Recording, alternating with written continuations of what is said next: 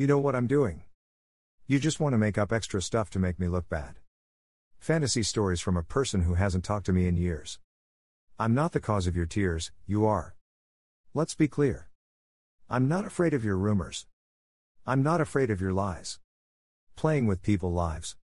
The only problem I have with you is your infatuation with me. You say that's not the case.